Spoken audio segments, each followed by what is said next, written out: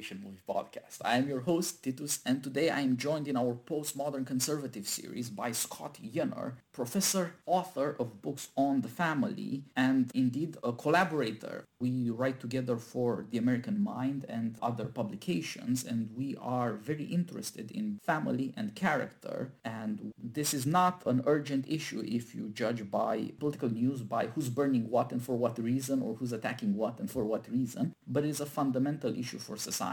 Without anybody noticing it, without people talking about it, we have arrived at an unprecedented situation in American history. Most young people are not married.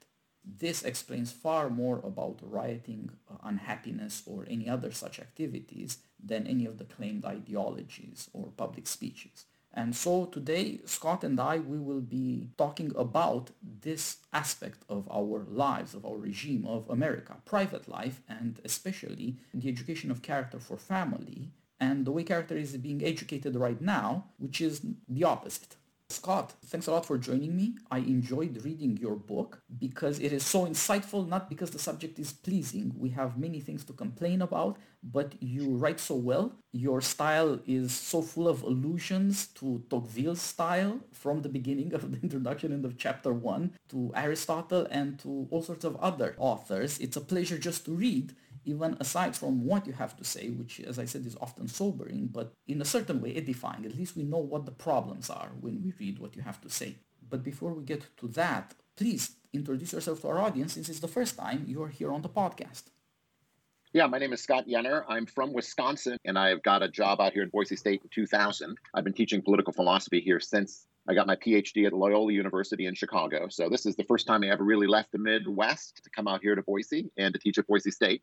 As I teach political philosophy here, one of the things that's always difficult is to connect it to the students' lives and to give them an account of why it matters, what Machiavelli writes or what Aristotle writes. At the beginning of my career, I wanted to talk about the modern concept of conquering nature. And what I found myself doing was always talking about conquering nature in terms of family life, because family life seems to be one of these things that really manifests nature. It manifests the fact that children come into the world without development, without language, and they need to be taken care of. Men and women are different. So as the philosophers announced the idea that we should conquer nature, I would illustrate that with how we should control or design institutions to take care of these natural things, universal things about human beings. And after doing that for 5 or 6 years, teaching Hegel, teaching Simone de Beauvoir, I said, this would be a good class to teach. So I did the idea of nature and family in modern political thought. And by the time I was done teaching that class, this would be a good book to write. So in the late aughts, I wrote a book called Family Politics that goes from John Locke to John Paul II on how modern philosophers have dealt with marriage and family life. And I tried to show that most of them structured things around the idea of marriage as a contract, but also that marriage was something that helped us conquer nature. By the end of it, you have either people who reject modern thought, which is what John Paul II does, or radicalize it and want to abolish the family, which is what these later feminist thinkers like Simone de Beauvoir did. It was a very rewarding book to write. And this next book, the one we're going to talk about today, is called The Recovery of Family Life, exposing the limits of modern ideologies. And it kind of picks up the story where that first book left off. What do these ideologies that dominate modern cultural life, feminism, contemporary liberalism, and sexual liberation, teach us about the family? What do they get wrong? And how can we combat them? That's kind of how I've organized the book. So these are two of my books, and family is one of my interests. I've also written a core document set on American Reconstruction and a full-length manuscript on David Hume that was published a few years ago. But this is the hook that I hang my hat on when it comes to what I write in public and in my monographs. I could tell you're interested in Hume because you quote him on marriage, which is not something most people do. You're right. We tend to think of modernity and the modern revolution as conquering nature rather than human nature, as issuing in technology rather than political technologies, what we call institutions. But political institutions and political science was the original modern revolution before there was a modern natural science, before there was a Newton or any great achievements. And it is therefore more foundational. And it is, of course, also part of our everyday lives. It's nearer to us in a way we don't usually confront. As I said, one saw last year riots, burning down cities, all this stuff, and many, many complaints. But it was never things like, it's hard to get a job, my life is not stable, I don't have a lot of friends, or I'm not married, or the society is failing me in all these fundamentally human ways. It was always incredibly abstract claims about justice that had nothing to do with any of the people who were screaming about them. And that, I think, is a very good sign of how even in the midst of anger or hatred, people cannot say the obvious. People dare not say that they are unhappy, that their own lives are a mess.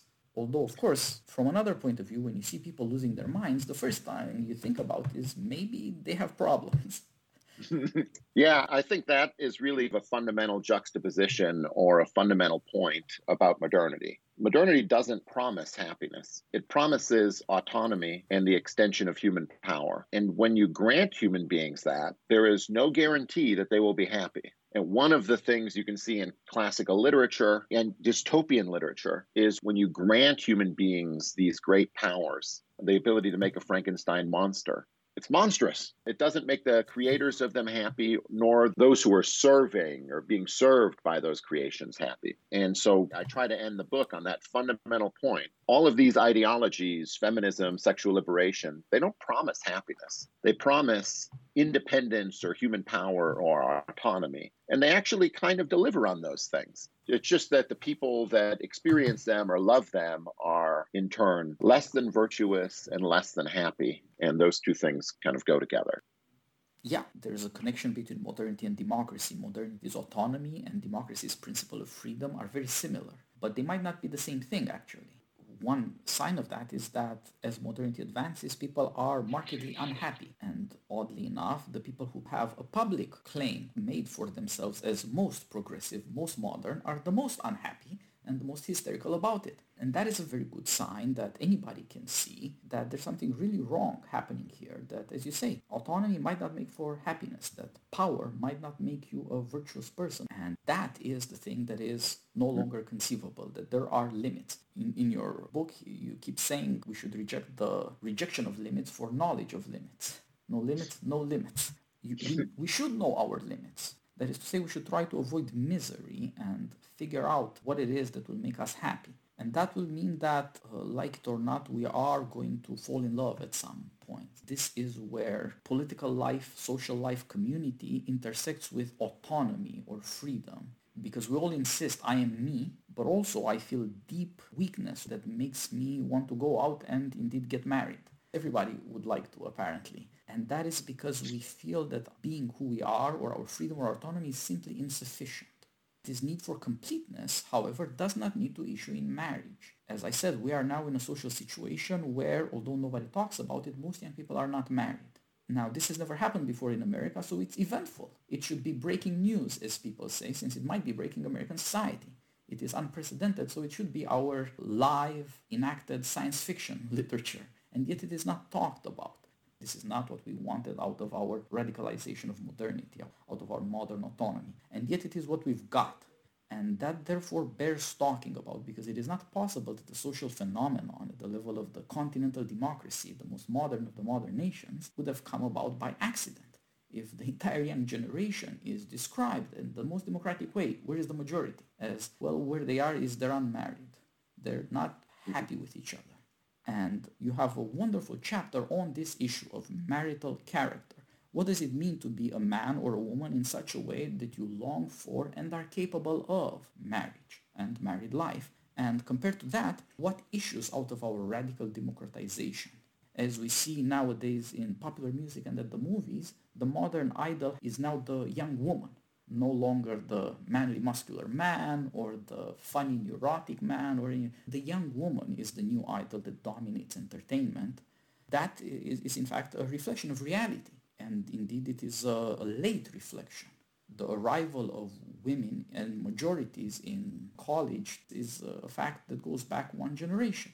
Entertainment is finally waking up to it, but society has not woken up to it. in your book, you lay out very well not just the ideologies that come with liberalism, with feminism, with sexual liberation, but also how does this manifest in the New Girl Order, in the New Woman, the character that is praised and also practiced, the description of life in the elites of America.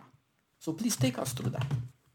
Yeah, the chapter is called The New Problem with No Name. So I'm stealing a line from Betty Friedan's Feminine Mystique, which had a little chapter and concept called The Problem with No Name. This is the new problem with no name, the decline of marital character. I'd say there are two manifestations of it. One is an old one. We could call it a pre-civilized one, where people can't rise to the level of living and trusting together for the long term, of forming communities, because they're present-oriented and passionate and excessively manly and suspicious of one another. And you can see these particular cultures in America, in our urban and rural communities. I actually used two TV shows to illustrate it, The Wire and Justified. Now, I'm an older man, so The Wire is basically the last TV show that I've watched, and it's from the early aughts, set in Baltimore, and it's really about the African-American drug kingpins of Baltimore and how they interact with the police. And there are no friends, no trust, no community, no marriage, no love. Very violent relationships between men and women. And, ultimately friends snitch on each other, get killed, kill one another. And the worst kind of self-centered kingpin arises at the end of that show. Those people can't rise to the level of long-term horizons, taking control of their own fate and responsibility for their own fate. And since they can't rise up, they're victims of fate. They can't maintain any kind of relationship. It's kind of an old story. You can see these things in early modern thinkers who complain about barbarians who can't rise to the level of marriage, and they beat wives, and rape is normal in the relationship between men and women. So I think that's an old problem, but it's coming to America and can't be ignored. And this has been noticed by many people. I mean, Charles Murray's Coming Apart is really at least partly about the white version of that problem. There are many other books in popular social science that go along the same thesis. But the meat of the chapter, I think, is what we could call a hyper-civilized marital character decline, one that we see in our suburbs, in our upper middle class. There, I would say you have a quiet but very triumphant feminist character. Girls are prepared to have their life revolve around their careers, and they're prepared from youth to get good grades, to study hard, to be obedient, to be conscientious. That'll help you get into a good college. When you get into college, you'll get a good internship, and make sure you come and talk to the professor after you get a paper that's only a B+ and ask what you can do to help please that professor and get a higher grade. And then, with that higher grade and a good resume, padded with many things that are encouraged to be done, you can get a good internship. And then with a good internship, you'll graduate, maybe get an advanced degree, another credential wouldn't hurt, and work your way up the rungs of a company. And maybe by the time you're 28 or 29, you can be an associate director of a human resource department or in charge of something else in middle management. And we see this across the country. Young girls who are unmarried are out earning young boys who are unmarried. And maybe at the end of the day, as a capstone to that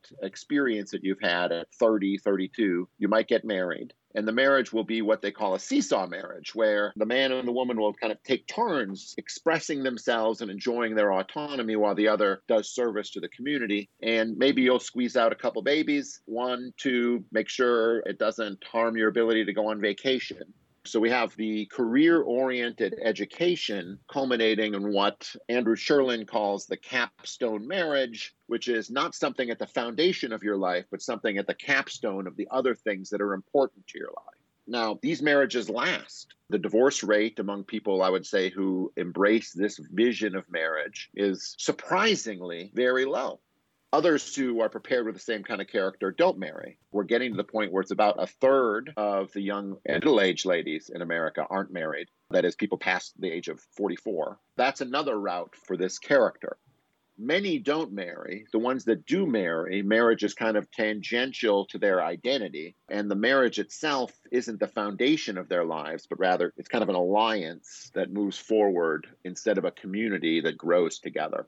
Now, that's what the sociology says. And we can ask ourselves whether we see things like that on the ground. And I think, once again, you have to say yes. Now, one of the advantages or disadvantages that I have when talking about this is that I live here in Boise, and you don't see as much of this in an advanced stage. You see it at a younger stage because we're about a generation behind here, I would say. When I talk to friends who live in New York, they start listing the number of female professionals that kind of adhere to this particular model of the new woman, and give me biographies of them. So it's very interesting and it's very common, but more common, I would say, in places where the beautiful people live, as opposed to out here in the provinces like Idaho, where ugly people like me live.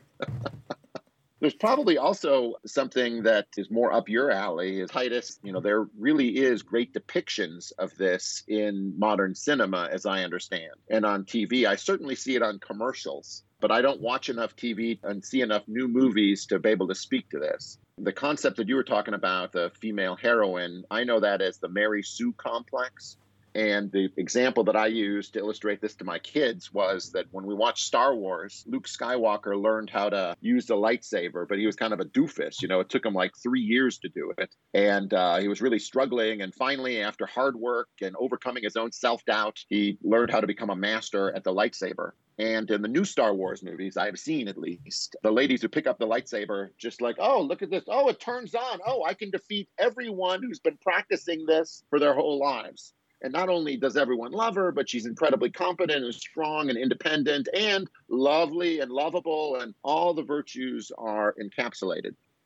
Yeah, I think that's right. The theme of entertainment in our times is the pretense that you can combine morality and power in unproblematic ways, that if you have really good feelings, then you will conquer everything. So you can be morally pure, inexperienced, and also triumphant over every difficulty in life. That's a correlative of hysteria, as enthusiasm always is, of course.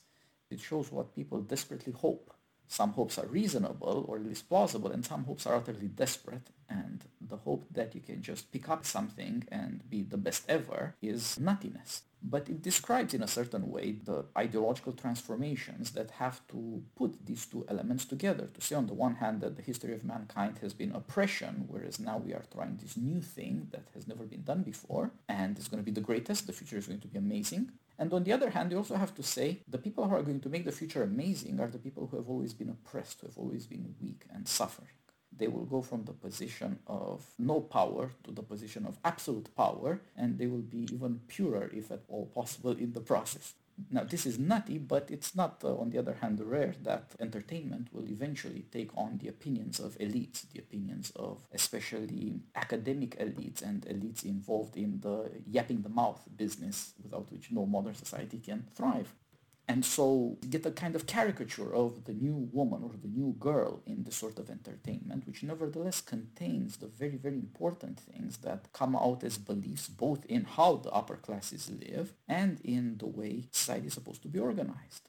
You can probably have a good education system for boys or a good education system for girls, but having one for both is going to be very hard.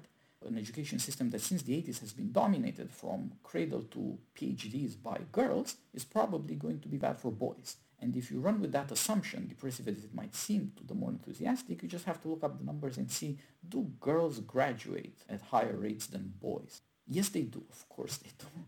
That reveals that this is what the system is supposed to be. It rewards the things that girls are good at. It is not a bad thing that girls are good at the things that girls are good at. But it's also not a bad thing that boys are good at the things that boys are good at. The question is how to deal with the special powers of boys and girls in relationship to what a decent society longs for and what it needs in order to be organized and stable. This is where we lose the plot. As you so very well said, there is quite a lot of popular culture, and the best popular culture entertainments are actually about how hard it is to be American if you're not in the upper classes. All sorts of crazy things, damn right ancient, barbaric practices have returned and indeed dominate life for entire communities. This was not supposed to happen. This was not promised or indeed even threatened. But it is part of our lives, and I think there is a deep connection between the chaos we see in the shows about hypermasculinity, like you said, The Wire and Justified. There's also Sons of Anarchy that ran for however many seasons, or any number of others. Indeed, if you want to push this far enough, you will end up with superheroes and their correlatives, the serial killer psychopaths that fascinate the American imagination. What happens if freedom and autonomy goes fully mad? One way to look at the distinction between rich and poor Americans is Americans over the age of 55 versus Americans under the age of 25.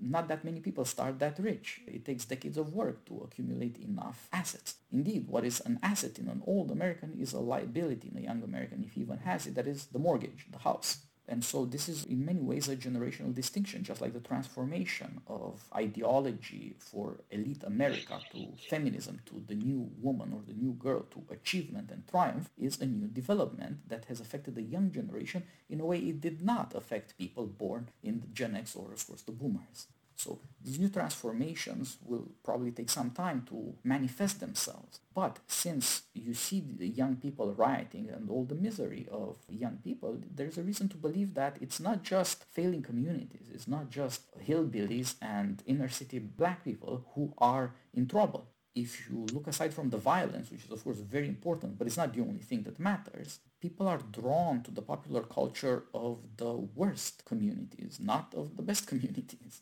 Indeed, the best communities have no popular culture to speak of. The reason for that attraction is that spiritually people feel that they are in the same place. So the suburban white boys, circa 89 or 90, discovered that rap music is the future. What do they have in common with black people who lived through the crack epidemic?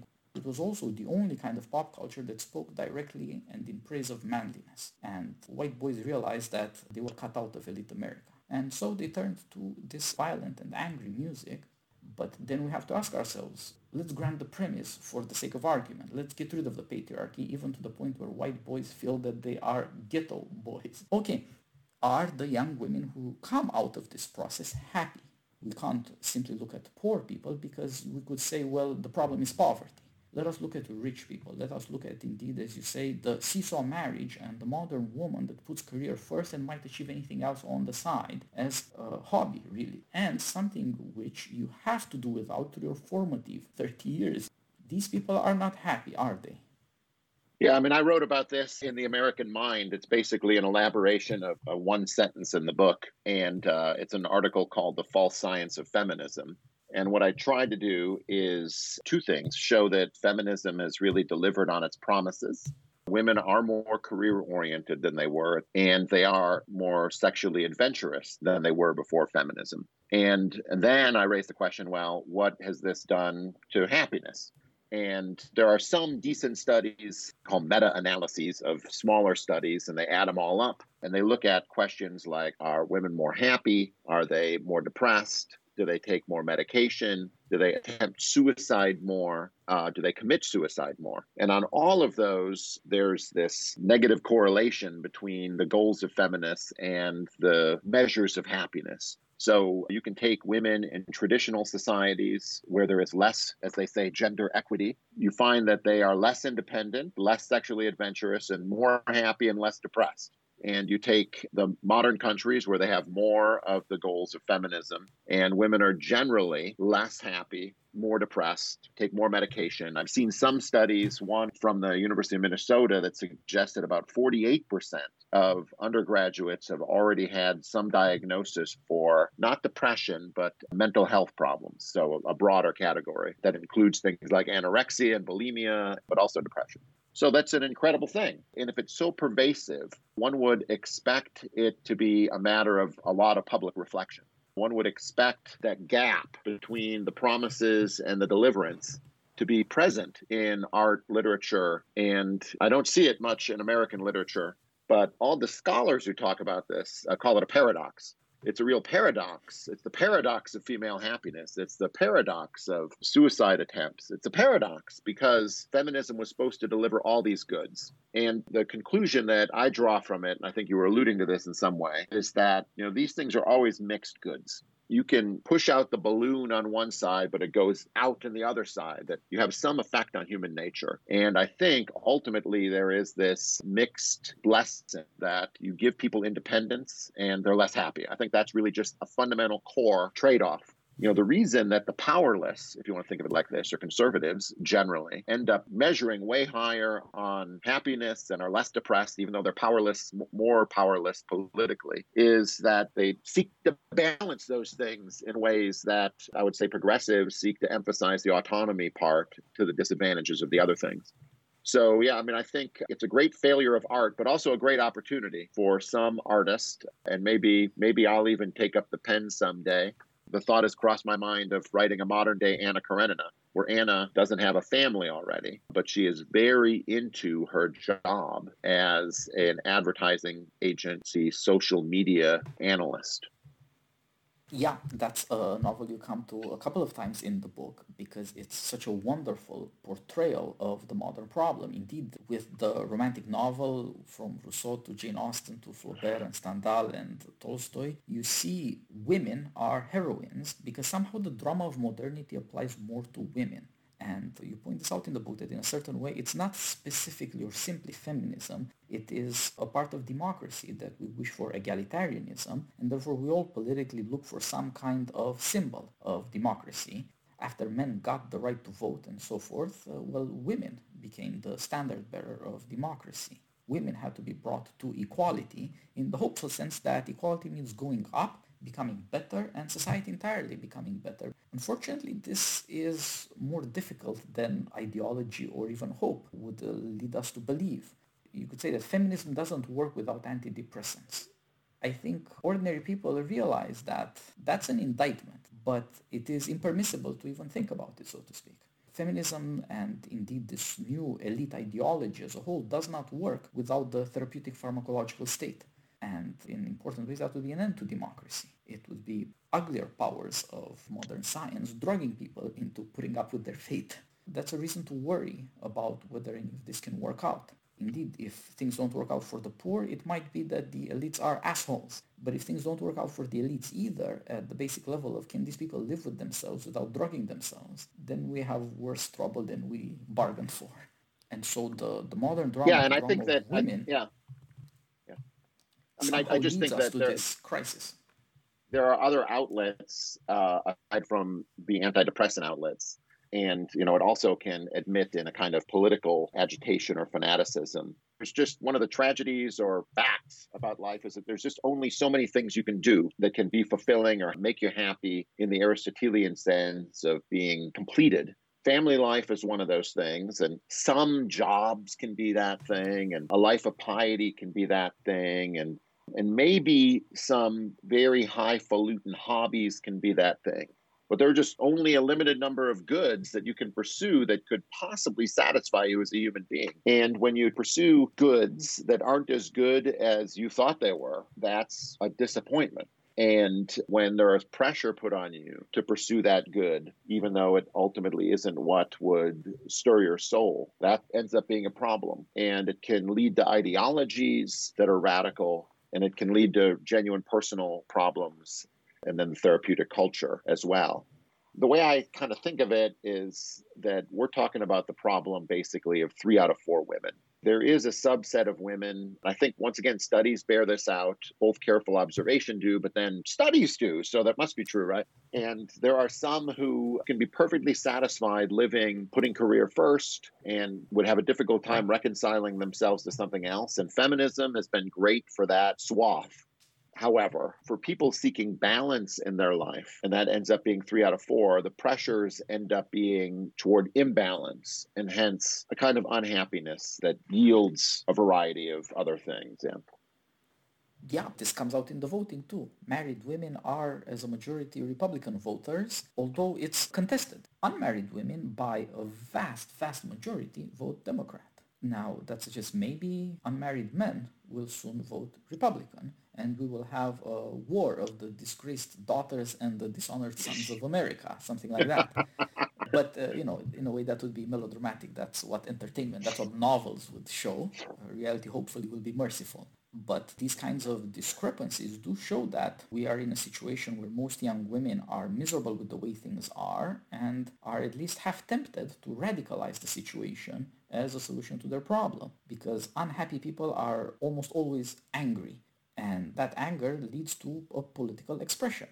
In a way, people feel duped, as you say in your book. What if women wake up and say, well, we were sold a false bill of goods. We were promised all sorts of things for turning our lives into this image of career autonomy in some fantastical sense, but really career. The career is not negotiable. Years of discipline for schooling and corporation are not negotiable. And what do you get for it? You have put all this stuff into your fantasy, and there's no way you can turn back the time. It might be that people, even as they go through this, and especially as they come out of it, are quite angry and vengeful for that reason. Yes, you've pointed to the sentence of the book that I think I worked the hardest on and tried, in a way, disclaim total ownership of the thought that I put forward there. But I do think that the issue that you're putting your finger on there is the issue for the next generation of people who turn 50. And I see basically people right now who are about 35. They're not yet out of childbearing years, but the number who are unmarried at that point, is at a historic high. It's difficult to know precisely what it is. I've seen numbers as high as 44%. In a way, I just can't believe that and won't believe it till I see better proof. But it's a historically unique situation. Never happened before that many people have been alienated from basically the most fundamental social institution of every political community, the building block of it. And how do they age? Does age come with rage? Does age come with regrets? How do regrets get it? Now, maybe it won't. I mean, it's possible. But, there were canaries in coal mines in the 90s when there were a spate of books that came out, or written by career women, I should say, who had gone through their careers childless and kind of bemoaned it. I've got a list of those in the book. What happens where that number isn't 5%, but when it's 35%, on its way to 50%? I think that is, as I say, a matter for great artistic investigation. It can't really be handled in a book like mine, I don't think. The problem is that it's one of the things that can't be talked about or treated artistically. But I think it's, one of the crucial issues of the next time, if I can say it like that. And there's a genuine market for it because it's a real social phenomenon. Yes, indeed. This is something that we will all live with, or at least live through. And we feel this as democracy advances. The things that happen are nobody's fault. Life is not stuff you do, it's stuff that happens to you. Like in the Woody Allen joke, life is what happens while you're making plans. That leads to a certain terror that maybe it's all fated, maybe it's some kind of chance, maybe you're the plaything of forces and you're not really you. You can't do things with yourself or for yourself. Things happen to you. We seem to be turning in that direction, and hence the terrible social rage. Feminism was the last great promise that it would create a new society. It would indeed revolutionize men and children in the process too. It would revolutionize all institutions. Everything would become more caring, more cooperative, nicer. Niceness, that's a great thing. It's the American way, be nice. But now it seems to be failing, and reactions here vary. Some people want to go back to whatever it was like before. Some people want to radicalize the transformation. We didn't go far enough. And many people are just bewildered and don't realize how did we end up in a situation that nobody expected. But as you say, it's also the case that many, many people, and soon enough it will be most Americans, grew up in this situation and they don't know what it was like back before, whenever back before was. Of course, democracy's orientation to youth and to the future exacerbates that tendency. In a certain way, we'll have to start, as you say, wondering, is it at all possible to have art that is popular and that reveals these fundamental conflicts? In the time of Tolstoy, you had this Rousseauian idea. Romantic love in politics equals adultery plus suicide for the woman. Incredibly high hopes, that enthusiasm leads you to do mad things, and then you can't live with yourself, and you can't live with society, and maybe society won't let you live with it. That simple equation, romance in politics equals adultery plus suicide, doesn't obtain. Men commit the suicides, not women. And it is women who make and then break the marriages as a rule, and indeed dominate the institutions of education and corporation America. But somewhere that conflict would be expressed.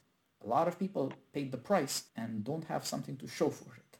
And it is indeed somehow necessary to reveal this in some public acceptable way. And in the past, that used to be the novel or cinema. How do we talk about private life, so important in modern times, in public? Well, we'll do it through a novel or through a movie. I don't know what we will be doing in the 21st century, but it does seem like our political and our academic and journalistic, therefore, powers of explanation, cajoling, persuading, planning, executing have failed us.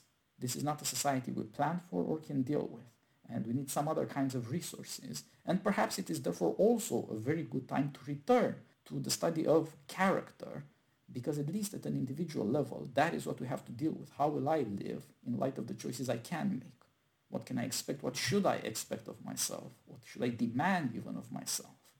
And so I will leave our audience with the title of your book, The Recovery of Family Life. This is indeed a great necessity for America, both in thought and in deed. I'm not sure that in that sense you were looking to write a timely book, but you have. Even people who take it as a tract rather than analysis will find much to discover in it that they can nod along with, but also be challenged by. It is something that made me think about what am I doing? And it made me read entire passages to my wife and talk about them to figure out to what extent is this what we're going through or what the world around us is like and what we're going to do about it. And so I heartily recommend it to our audience. Just go on Amazon or wherever you buy book and buy Scott Yenar's The Recovery of Family Life. All right, Scott, we have been a wonderful conversation here focusing on one chapter in your book, and we'll have to leave it to our audience to go and buy the book and read it. Thank you very much for joining me, and thank you for this conversation. Thank you for having me. I appreciate it. Be well. All the best. Bye-bye.